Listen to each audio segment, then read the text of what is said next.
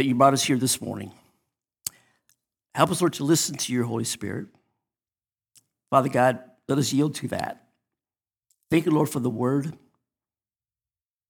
I ask, Father God, that the word would just permeate our hearts and our minds and our body on the subject of heaven, the afterlife. I thank you, God, for your mercy and your grace each day. Father God, help us to be transformed daily, Lord. Help us, Lord, to be knowing, Father, one day you'll come back and take us home to be with you. But before then, Father God, let us do the work you call us to do. Let us do the Great Commission. I thank you, God, for your grace. I thank you for your love. In Jesus' name we pray. Amen. The real eternal realities of heaven and hell. Right now, we are looking in a mirror that gives only a dim reflection of reality, but one day we shall see reality face to face. 1 Corinthians chapter 13, verse 12. What happens after I die? Everybody wants to know the answer to that question. All of Scriptures points to God's sovereign oversight of the timing of life and of death for every person.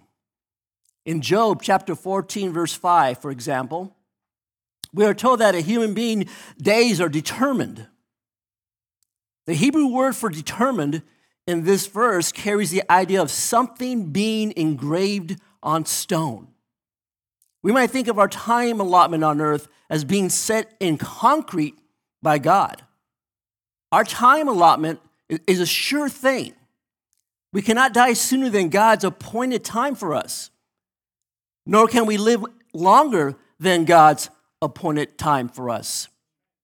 This verse also affirms the number of his months is with you, that is with God.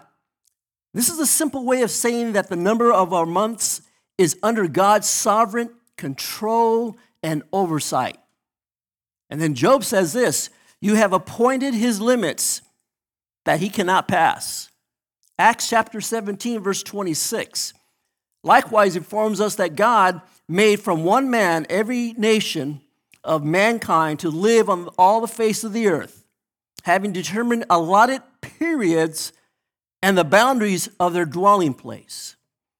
God not only is sovereignly determines how long each individual will live, but also how long each nation will survive. Famous last words.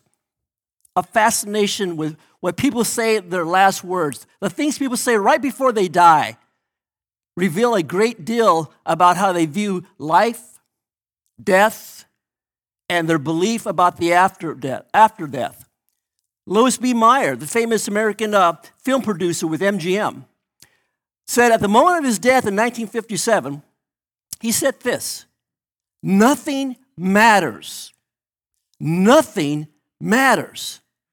This seems to be a cry of a despondency because his dying words illustrate the primary truth of the book of Ecclesiastes. Without God in one's life, all is futile. All is meaningless. Ecclesiastes chapter 1, verse 2. And death is the end. Charles Darwin, founder of the evolutionary hypothesis who died in 1882, was heard to say right before his death, I am not the least afraid to die. He has no sense of accountability to a creator following death. Saddam Hussein, who was executed by hanging in 2006, said right before his death, there is no God but Allah, and Muhammad is God's messenger. Hussein had firm hopes of going to the Muslim paradise. In the Muslim view, paradise is a sensual place of pleasure where faithful men can have up to 72 beautiful maidens at their disposal and eat and drink and enjoy full bodily satisfaction. Instead, Hussein entered into a without Christ eternity with a destiny in the lake of fire. Life on earth is short, right, church? But life in heaven is long. It's eternal, amen? It therefore makes good sense for we as believers to take a little time to think of the timeless truths about heaven and the afterlife. Put it another way, we Christians are wise to live our short lives on earth in view of our imminent transition to our long lives in heaven. So this reality is reflected both in the Old and New Testament. In the book of Job, chapter 14, verse 1, we read that a man who is born of a woman is few of days and full of trouble. And then Job urged God, remember that my life is a breath. Job chapter 7, verse 7. The psalmist likewise affirmed to God, behold, you have made my days a few handbreadths, and my lifetime is as nothing before you. Surely all mankind stands in a mere breath. Psalms 39:5. Man is like a breath. His days are like a passing shadow. Psalm 144, verse 4. The psalmist laments, my days pass away like smoke. Psalm 102, verse 3. Just as a puff of smoke quickly disappears in the air and disappears, so human life seems to vanish all too quickly. In the New Testament, James was well aware of the Old Testament teaching, and he says, you do not know what tomorrow will bring. What is your life? For you are a mist that appears for a little time and then vanishes. James chapter 4, verse 14. Now, these verses represent three notable realities. One, we appear, that is, we are born. Two, we live in a short time frame. And three, we then vanish, that is, we physically die. Peter expresses the same truth in this metaphor of the grass and flowers in 1 Peter chapter 1, verse 24, when he says, all flesh is like grass, and all its glory like the flower of grass. The grass withers, and the flowers falls. So this verse finds ample illustration of our lives. All we need to do is pull out a few albums and see what we look like 5 years ago, 10 years ago, 30 years ago. And you know what? The glory does fade really quick, right?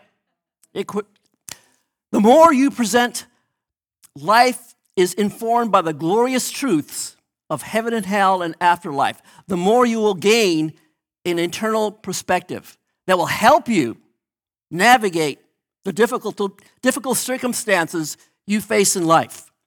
Here's the question. Why is it important to think about the afterlife? Why?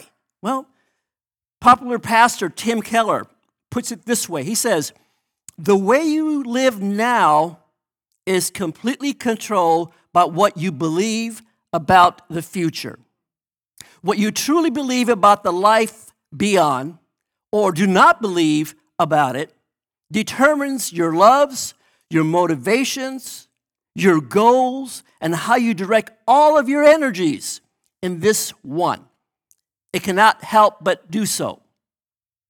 In Scripture, death shapes people's view of life. In 1 Kings chapter 2, verses 1 and 2, for example, we read, when David's time to die drew near, he commanded Solomon, his son, saying, I'm about to go to the way of all earth.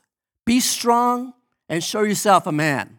The way of all the earth is a way of describing the reality that all people die.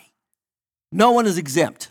Joshua, when he was a little older, he used similar terminology when sharing some final words with his people. In Joshua chapter 23, verse 14, this is what he says. Now I am about to go the way of all the earth, and you know in your hearts and souls, all of you, that not one word has failed of all the good things that the Lord your God promised concerning you. All have come to pass for you. Not one of them has failed. Again, the way of all the earth points to the reality that people die. But Joshua also mentions that God fulfills his promises. God will certainly fulfill all of his promises to us Christians regarding what lies in store for us in the afterlife. For to me is to live is Christ, and to die is what? Gain. If I am to live in the flesh, that means fruitful labor for me. Yet which I shall choose, I cannot tell. I am hard pressed. Philippians chapter 1, verse 21 through 24.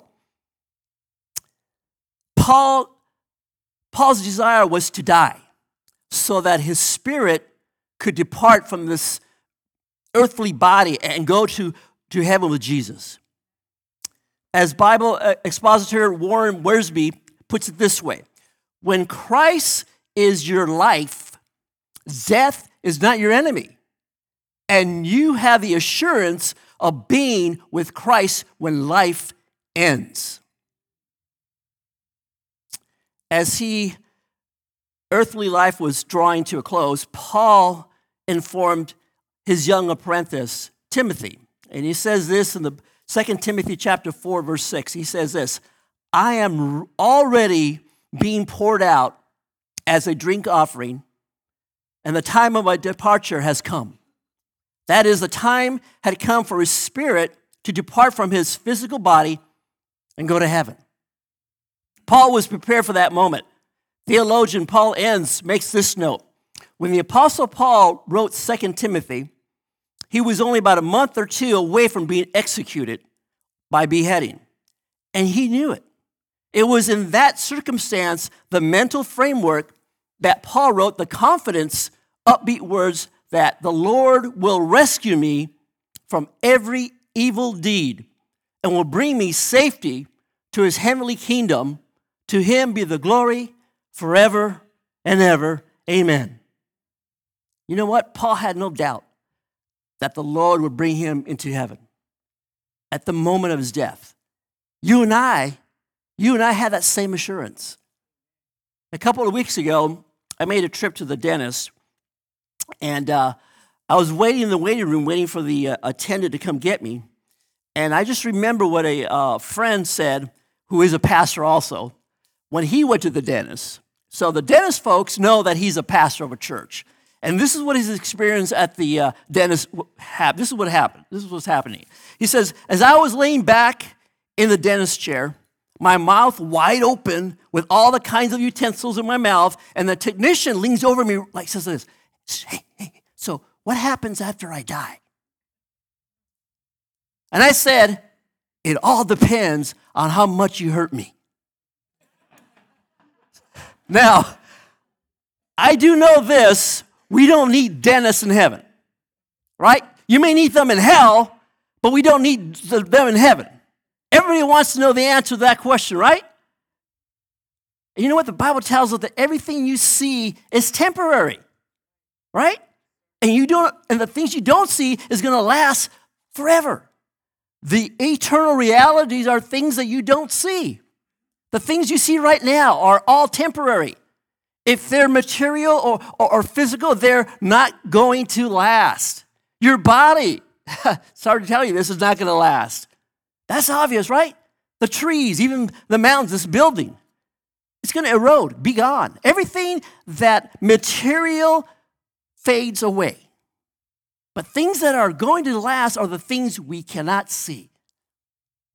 2 Corinthians chapter 4, verse 16 through 18 says this, our bodies are gradually decaying and becoming weaker. Anybody want to give a testimony to that?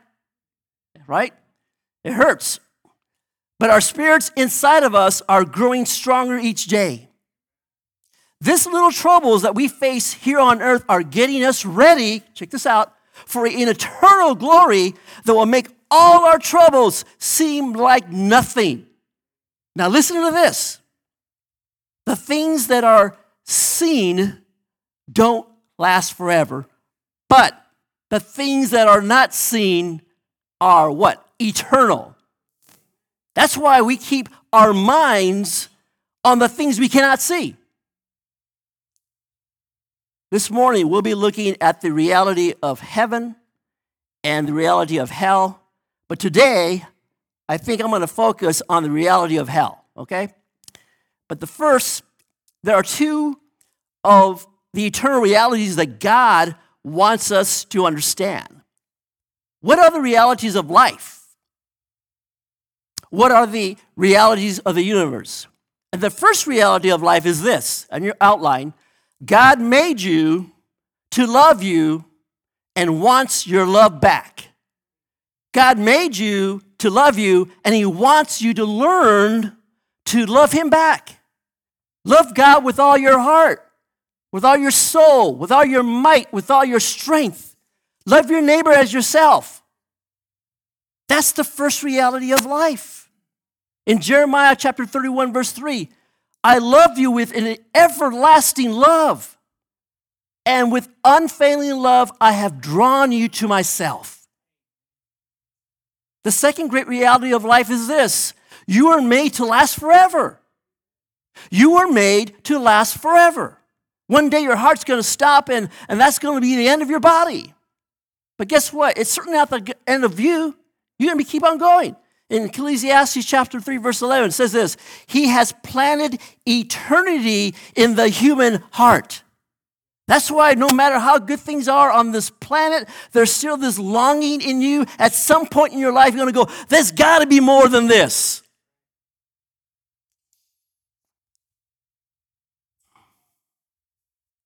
The third reality is that God has prepared two eternal places. Two eternal places. Heaven and hell. That's in your outline. Number 3, heaven and hell. Heaven is real. Hell is real. And by the way, there's not just a state of mind, of being. They're not some kind of morphosis. They are literal places. And who is heaven prepared for? It says, for you. And if I go and prepare a place for you, I will come again and receive you unto myself, that where I am, you may be also. Why? Because this is not your permanent resting spot, right? I'm grateful that we don't live forever on this planet. Why? Because this planet is broken because of sin and suffering and sorrow and sickness and evil. Nothing works on this planet. No relationship is perfect. No job is perfect. Our bodies don't work perfectly. Everything's broken on this planet because of sin. But hell is also a real place. Notice what the Bible says. Jesus says, then he, which is God, will say to those on his left, depart from me, you who are cursed, into the eternal fire prepared for the devil and his angels. Matthew 25, verse 41. This morning, I want to ask some questions and hope I can get through them. What is hell? Why does hell exist? What is it like? How do I avoid hell? And what to do once I know all this information, okay? Are you awake? All right, here we go. First, what is hell? Hell is a real place, okay? It's a real place where human beings who reject Christ will join Satan and his fallen angels in this eternal place of suffering. The scriptures assures us that hell is a real place, but hell was not part of God's original creation, which he called it good in Genesis chapter 1. Hell was created later to accommodate Satan and his fallen angels who rebelled against God. Matthew chapter 25, verse 41. In some versions, the Old Testament, including the King James, the New King James version, the Message, the word hell translates the Hebrew word Sheol. Sheol. Sheol can have different meanings in different contexts. Sometimes the word means grave. Other times it refers to the place of the departed in contrast to the state of living people. The Old Testament portrays Sheol as a place of horror. Psalms chapter 30, verse 9, where there's weeping and punishment. Job chapter 24, verse 19. So when we get to the New Testament, we find that a number of words relate to the doctrine of hell, and it would seem that Hades is the New Testament counterpart to Sheol in the Old Testament. Like the rich man during the intermediate state, enduring great suffering in Hades, which is found in the book of Luke, chapter 16, verses 19 through 31. Another word related to hell is Gehenna. Gehenna, Matthew 10, 28. This word has an interesting history because for several generations in ancient Israel were committed in the valley of the son of Hinnom. 2 Kings chapter 23, verse 10. Atrocities that included human sacrifices, even the sacrifices of children in 2 Chronicles chapter 28, verse 3, 33, verse 6, and Jeremiah 32, 35. And these unfortunate victims were sacrificed to the false Moabite god, Molech. Lake of fire or burning sulfur. Revelation chapter 19, verse 20, tells us that the beast and the false prophet, the two leaders who came into power during the future tribulation period, will be thrown alive in the lake of fire that burns with sulfur. And this takes place before the beginning of Christ's millennium kingdom, that the 1,000-year period following the second coming of Christ. Another thing is notable here is the eternal fire. Say eternal fire, church. Eternal fire. Jesus often referred to the eternal destiny of the wicked. He says this, if your hand or your foot causes you to sin, cut it off and throw it away. Because you know what? It's better for you to enter life crippled and or lame that with 2 hands or 2 feet to be thrown into the eternal fire. Matthew 18, verse 8. And here's the question. What precisely is the fire of hell? You know what? Some believe it's a literal fire. And that might be very well the case. Others believe fire might be a metaphorical way of expressing the great wrath of God. And then Scripture tells us this, the Lord your God is a consuming fire, a jealous God. Deuteronomy 4, verse 24. Our God is a consuming fire. Hebrews chapter 12, verse 29. His wrath is poured out like fire. Nahum chapter 1, verse 6. Who can stand when he appears? For he is like a refiner's fire. Malachi chapter 3, verse 2. And finally, God said his wrath will go forth like fire and burn with none to quench it. Jeremiah chapter 4, verse 4. Now, how awful is the fiery wrath of God? Scripture tells us, refers to the destiny of the wicked, all right, as the fiery furnace. Jesus said that at the end of the age, the holy angels would gather all the evildoers and throw them into a fiery furnace. In that place, there will be weeping and gashing of teeth. Matthew 13, verse 42. Again, there's a difference between fiery furnaces on earth and fiery furnaces of hell. On earth, when one throws debris in a furnace, it's utterly consumed, right? The debris turns to ashes. This is not the case for those who suffer eternally in hell, for they never turn to ashes. They are not destroyed. And this is a terrible thing, church. This is a terrible thing to think about because the scriptures are very clear that the wicked suffer eternally in hell. Mark chapter 9, verses 47 and 48. Here's the second question. Why does hell exist? Say that, church.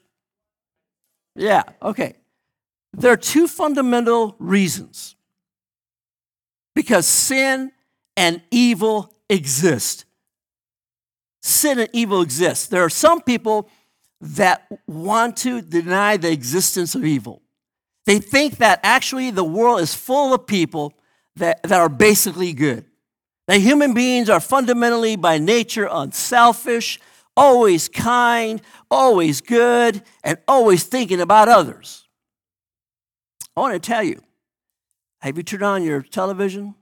Have you gone to Yahoo News? check out all the stuff on there, if you go to YouTube, Facebook, the world is filled with broken relationships, broken promises, rape, abuse, child molestation, all kinds of evil. I just read the other day in New York City, a suspect who hit an Asian man with a hammer has 47 prior arrests. That's a lot of arrests for a person. Threatening killing sprees when she comes out of prison. There are wars being waged throughout the world. You have the Russians invading the Ukraine. Russians are bombing the cities, killing civilians, women, and children, and there seems to be no end of this horrible atrocity. And it goes on. The world is filled with evil. It's all around you. And at times, it's outside your door. Fundamentally, the Bible teaches that it's my nature to not think about you. It's my nature to be selfish. And it is your nature to be selfish. You think about you more than anybody else. You're not naturally thinking what's best for the other people. What's best for the world? What does God want me to do? On the other hand, you're thinking, what do I want to do? What's easy? What's convenient? What would I like to do? What will make me look good and great in people's eyes? Well, maybe you lived 75 years ago in a little house on the prairie or the Waltons on the farm, okay? You might think that people are basically good, but with all the media today that you can see, the world's filled with evil. And evil things happen. It happens all the time. It was true in the day of Noah, right? And it's still true today. Genesis chapter 8, verses 5 and 6. The Lord observed the extent of people's wickedness, and he saw that all their thoughts were consistently and totally evil. And he, that's God, was sorry. He was sorry that he had ever made them. He was sorry he had made the human race, and it broke his heart. God looked down at the world in Noah's day, and he goes, hey, what a mess they've made of this. What they do to themselves, what they do to each other, what they do to the planet I just gave them. They're all really messed up. They messed up the whole thing. They've screwed up everything. David asked the same question in the book of Psalms. Psalms chapter 15, verses 1 and 2. And David says this, Lord, who may enter your holy tent? Now, holy tent is just a euphemism or analogy for coming into your presence. It's heaven. It says here, Lord, who may live on your holy mountain? And here's the condition. Only those who are completely blameless and innocent and those who always do what is right. I don't know about you, but I don't fit that category. I am not blameless. I am not innocent. I do not do what is always right. So I've got a problem. All right? I got a problem. I have a problem. There's not a snowball's chance in hell me getting into heaven unless God comes up with plan B. Plan B, right? I love plan B because heaven is perfect. And I stopped batting 1,000 about age 1. And by the way, you did too. And the Bible says we've all blown it. We've all sinned. We don't measure up to our own standards, much less God's. So there is a place for evil to go into eternity. If I'm to last forever, I'm not perfect. I've got another place to go. There's sin and there's evil in the world. There's a third reason for hell, and that's because, number 3, God is holy and just. Say that, church. God is holy and just. He is holy. That means he is perfect. He cannot sin himself. And he is just. And that means he believes in what? Justice. And you know what? He settles the score. He always does the right thing. The Bible says that one day God's going to balance the books, okay? God's going to bring justice to the world. God is going to do the right thing, God is going to right the wrongs. He's going to settle the score, and he's going to even the odds. And he's going to balance the books again. And I don't know if you've noticed this or not, but people get away with all kinds of stuff on this planet. bad stuff. In fact, people get away with murder on this planet. Life is not fair. Is that correct, church? I don't know if you notice this or not, but bad things often happen to good people. And good things often happen to bad people. And the people who cheat and steal and lie and rob, their entire lives often become enormously successful, and they get away with it. Literally with murder. While other people who try to do the right thing and live the right way, things don't work out in their lives all the time. Life is not fair. David said in Psalms chapter 27, verse 13, I would have despaired if I hadn't believed in the goodness of God. In other words, looking at the world, if I just look at it and go, hey, this is not fair. People do bad things and get away with it. And people who do good things don't get rewarded for it. If I didn't believe that one day God's going to settle the score, that God is just, and he's going to tip the scales, and he's going to even it all out, and there will be repayment and justice, it just wouldn't be right. Solomon, who talks about this, he's complaining.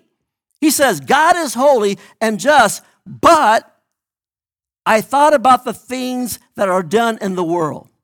A world where some people have power. Where some people have power and others have to suffer under them. Around the world, there's places where evil people have power and other people suffer as a result. And then he says this, I've seen the wicked buried and in their graves, but on the way back from the cemetery, people praise them. In the very city where they did their evil. What's wrong with this picture? He says it's useless. Then he says this, why do people commit crime so readily? Because crimes is not punished quickly enough.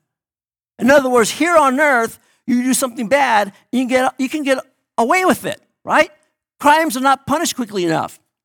A sinner may commit 100 crimes and still live. That's just not right.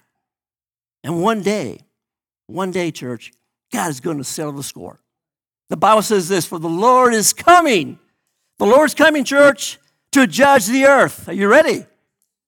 He will judge the nations fairly with his truth. And by the way, he's the only one who can judge fairly, right? Because he's impartial, right? Now, the Bible says this in 2 Thessalonians chapter 1, verses 6 and 10. God will do what is right. God is a righteous God. That means he always does what is right. And he will bring suffering on those who make you suffer. He will bring suffering on those who hurt me, who made me suffer. And he'll give relief to you who suffer as well. And he will do this when the Lord Jesus appears from heaven to punish those who reject God. Who say, I'm going to be good on my own. I'm going to run my own life. I don't need God. That's what some folks say. I don't need God. I'm gonna do it my way. I'm not gonna do it Jesus' way. No. To punish those who reject God, no, I'm gonna do it my way. But it says here, those who do not obey the good news about the Lord Jesus, they will suffer the punishment of eternal destruction, separated from the presence of the Lord. That's pretty messed up. Here's the last phrase I just said. Say, separated from the presence of the Lord, church. That's the number one characteristic of hell. Separated from the presence of the Lord. People don't realize how bad that is because, you know what? We have the Lord right here. The Holy Spirit's with us, in us. It's in us. Imagine that gone. Imagine the presence of God gone on this planet. I don't know about you, but that's frightening to just think about. Number 3, what is hell like? You know what it is? Total separation from God. Total separation from the Father. It's really hard to explain because we don't have the human experience to explain it. It's kind of like trying to explain the internet to an ant. Okay? If you had never eaten or seen a piece of pizza, gluten-free that is, how would you explain it? Huh? How would you explain it? So it's really kind of hard. Jesus actually talked more about hell than he did about heaven. We're going to talk about heaven next week, okay? Come back. But what is hell like? Sometimes you hear these guys preaching on hell on television, right? And it's hell, fire, and brimstone. They're sweating, and they're running around all over the church and say, "You're going to hell, you're going to hell," just getting all excited. They're all sweating, and they're yelling. When you listen to them, I guess they want people to go to hell. They get all excited. But what is hell like? The Bible describes it as a place of torment. I don't know about you. Sometimes you get in the morning, your back and your shoulders hurt. Multiply that by 1 billion. In fact, Matthew chapter 8, verse 12 says this, "In darkness they will cry out and grit their teeth in pain." It's like going to the dentist every day, having a root canal. That hurts, right? And of course, your image of hell, and the Bible talks about this fire and things like this. But do you know what the worst part is, church? Hell is total separation from God the Father. Total separation. That's the worst thing about it. It means I'm totally apart from God's love. Totally apart from God's grace. Totally separated from God.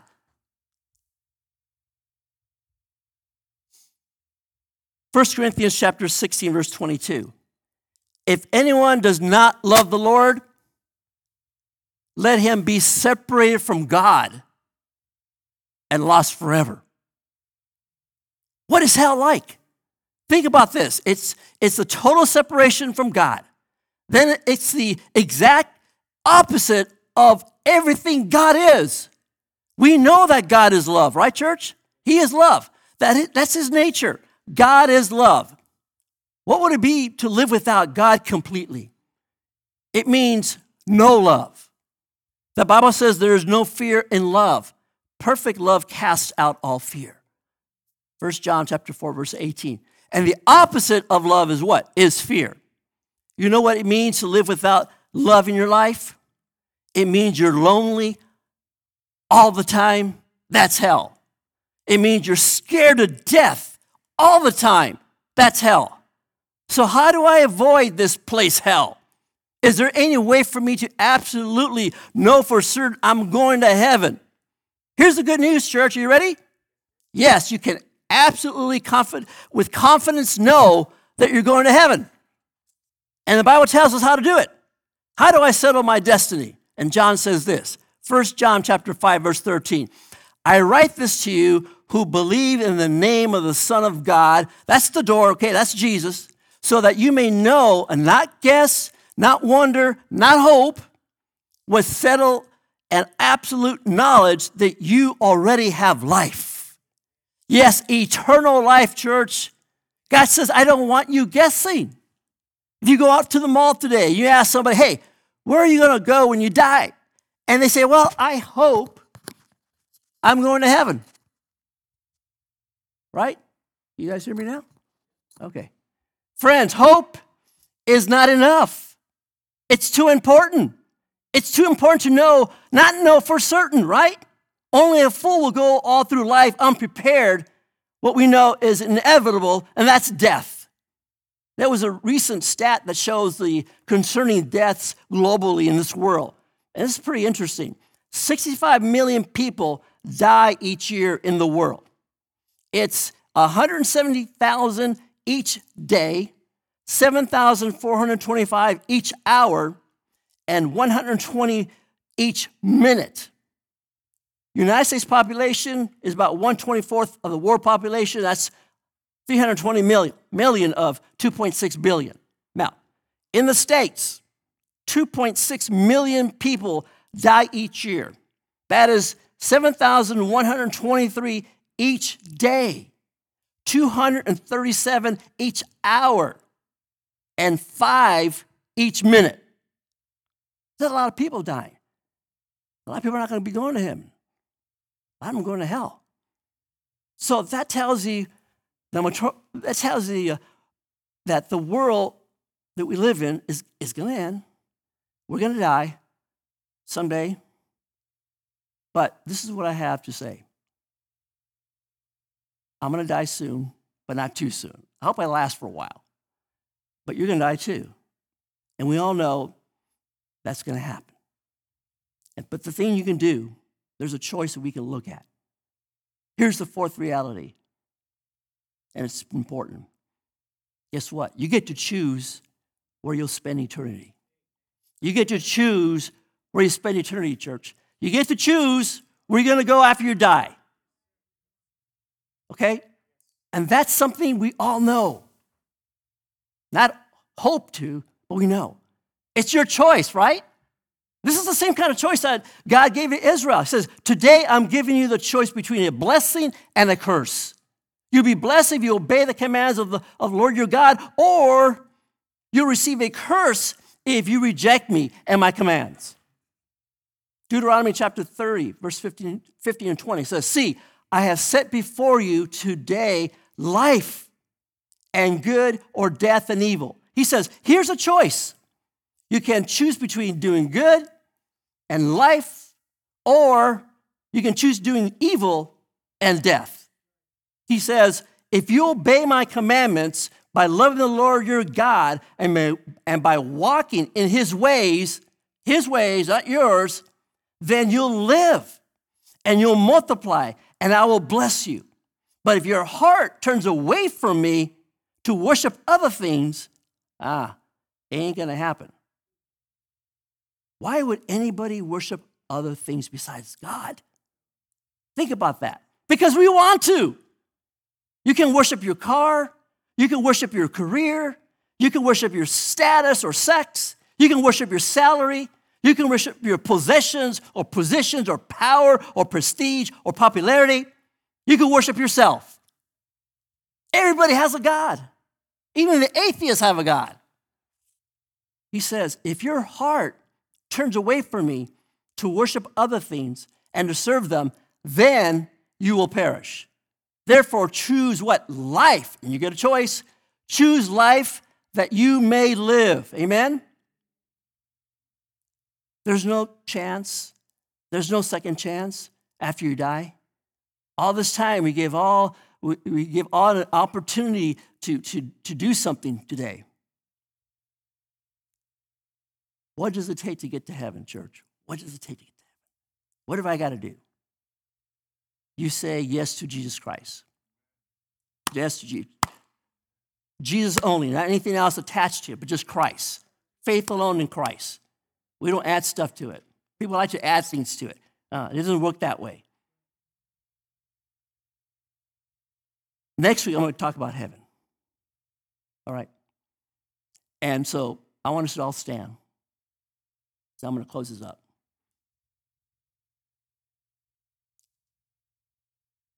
What does it take to get to heaven? Jesus is the answer. This morning, if you haven't made Christ your personal Savior, and you want to be saved today, you want to be born again, don't delay. The moment you die, you're either going to go straight to heaven or hell. It's a choice here on this earth you can make. And you can do that today. You can come forward if you have not been, you can commit yourself to the Lord Jesus and make him your Savior. God's doing everything to make sure you get to heaven. Anybody this morning want to be saved? Beautiful. Church, God has given us eternal life, amen? And this life is his Son. And he who has the Son has life, and he who does not have the Son of God does not have life. That's about as clear as I can possibly get it, right?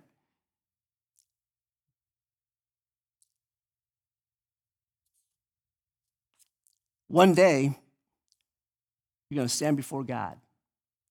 You're going to stand before Jesus, your Savior, who died on the cross. And this is for all of us here, all the believers in this church who are saved. And you'll see the nail prints on his wrists. And he's going to say to you, and he's going to say to Pastor Joey, what did you do with your life on earth? He's not, you would say all kinds of stuff. He's not going to be interested in hearing, I joined the country club, right? I joined the PTA. I joined the hair club for men, and I'm a client. All right? I joined Save the Whales.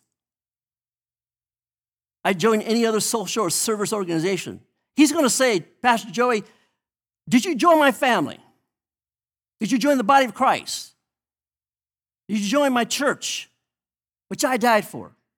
Did you actively participate in the mission of the church? Or did you just come to be a spectator, bench warmer? You joined everything else. You didn't join my body, my mission for my church, my family, that I'm going to take with me forever. What were you thinking? Jesus says, if anyone acknowledges me publicly here on earth, I will openly acknowledge that person before my Father, amen, which is in heaven. But if anyone denies me here on this earth, I will deny that person before my Father in heaven. Because believe means more than head knowledge, church. It means I trust in, I rely on, I surrender to, and I commit myself to Jesus. It's more than head knowledge. Let's pray. Father God, we just thank you, Lord, that these truths presented to us, that we would take it, live by your word, surrender ourselves to you. I also pray, Father God, for those family members that we have that are not believers, that we love them and pray for them, that someday they will know you, and that this way they can not go to hell. It's real simple. Because in hell, it's total separation from God. There's no relationships in hell. There's no friends in hell. It's lonely in hell. And Satan's there when he gets ready to be banished to that awful place. And I ask, Father God, that we be sensitive to others and pray for those who are not saved. I thank you, God, for your grace and your mercy. In Jesus' name I pray. Amen. God bless you.